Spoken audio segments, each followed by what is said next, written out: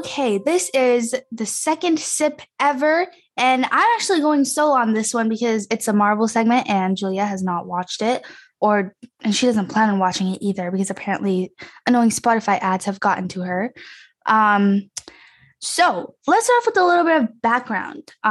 Miss Marvel is a Marvel TV show or miniseries or whatever coming out on Disney Plus every Wednesday. So there have been 2 episodes so far, and the next episode, the third episode, will come out 2 days from now because we're recording this on a Monday. The main characters are, well, we can say the main characters are Kamala Khan, who's played by Iman Vellani, and then Kamala Khan's best friend, which is Bruno, and the actor that plays that is Matt Lintz. Lintz, yes. Lintz, yeah. They both play high schoolers, but their actual ages are 19 and 21.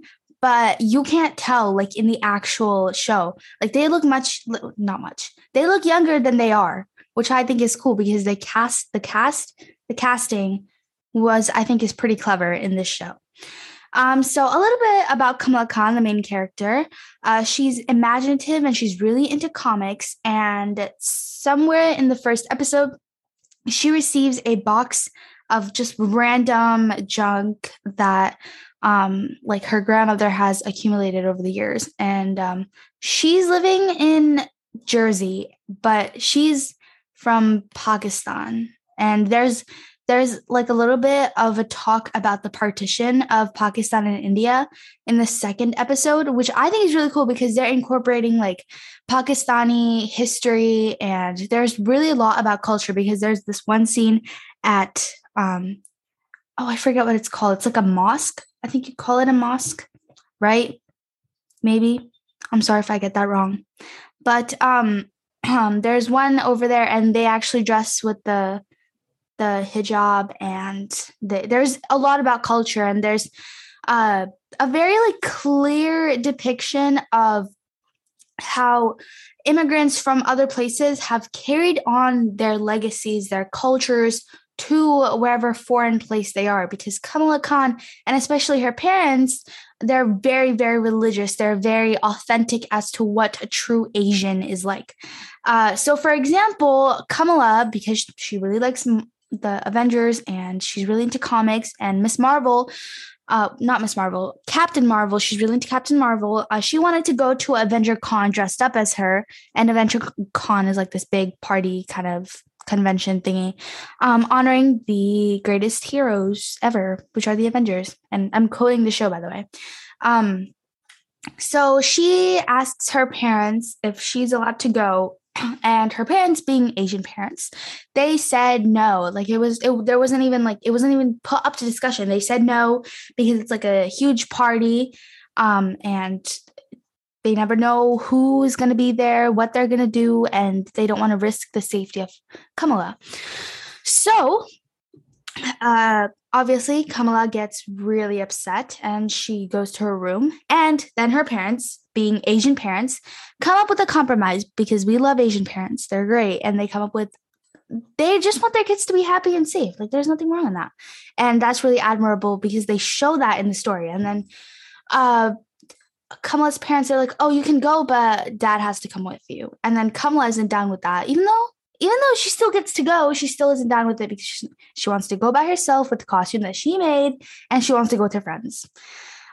So this disagreement eventually leads to her sneaking out, and she actually has a great time at the party. I totally forgot to mention the bangle. Okay, the bangle is one of the things from the box of junk that her grandmother sends her. Okay, and she would ask about it to her mom, and her mom would kind of just dismiss it.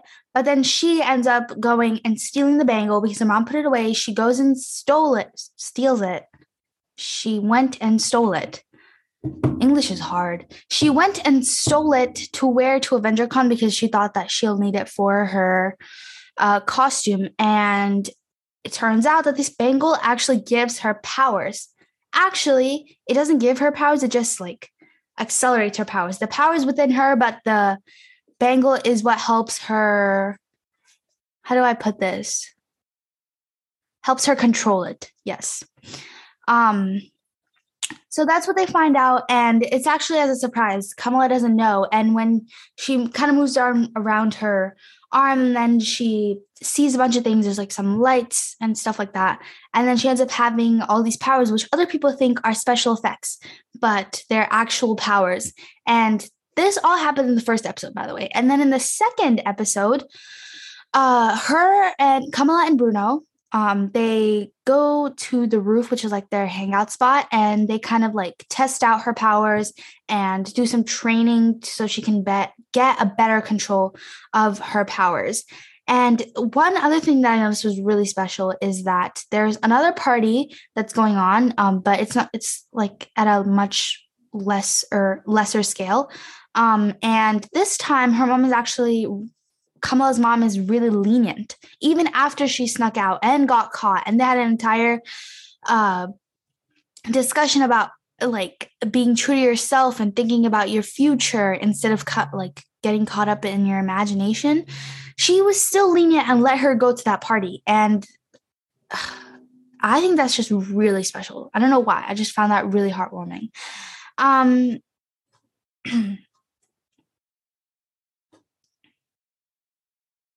And at this party, she meets this guy. At this point, she has a thing for the guy, but I'm very against this because of what happened later.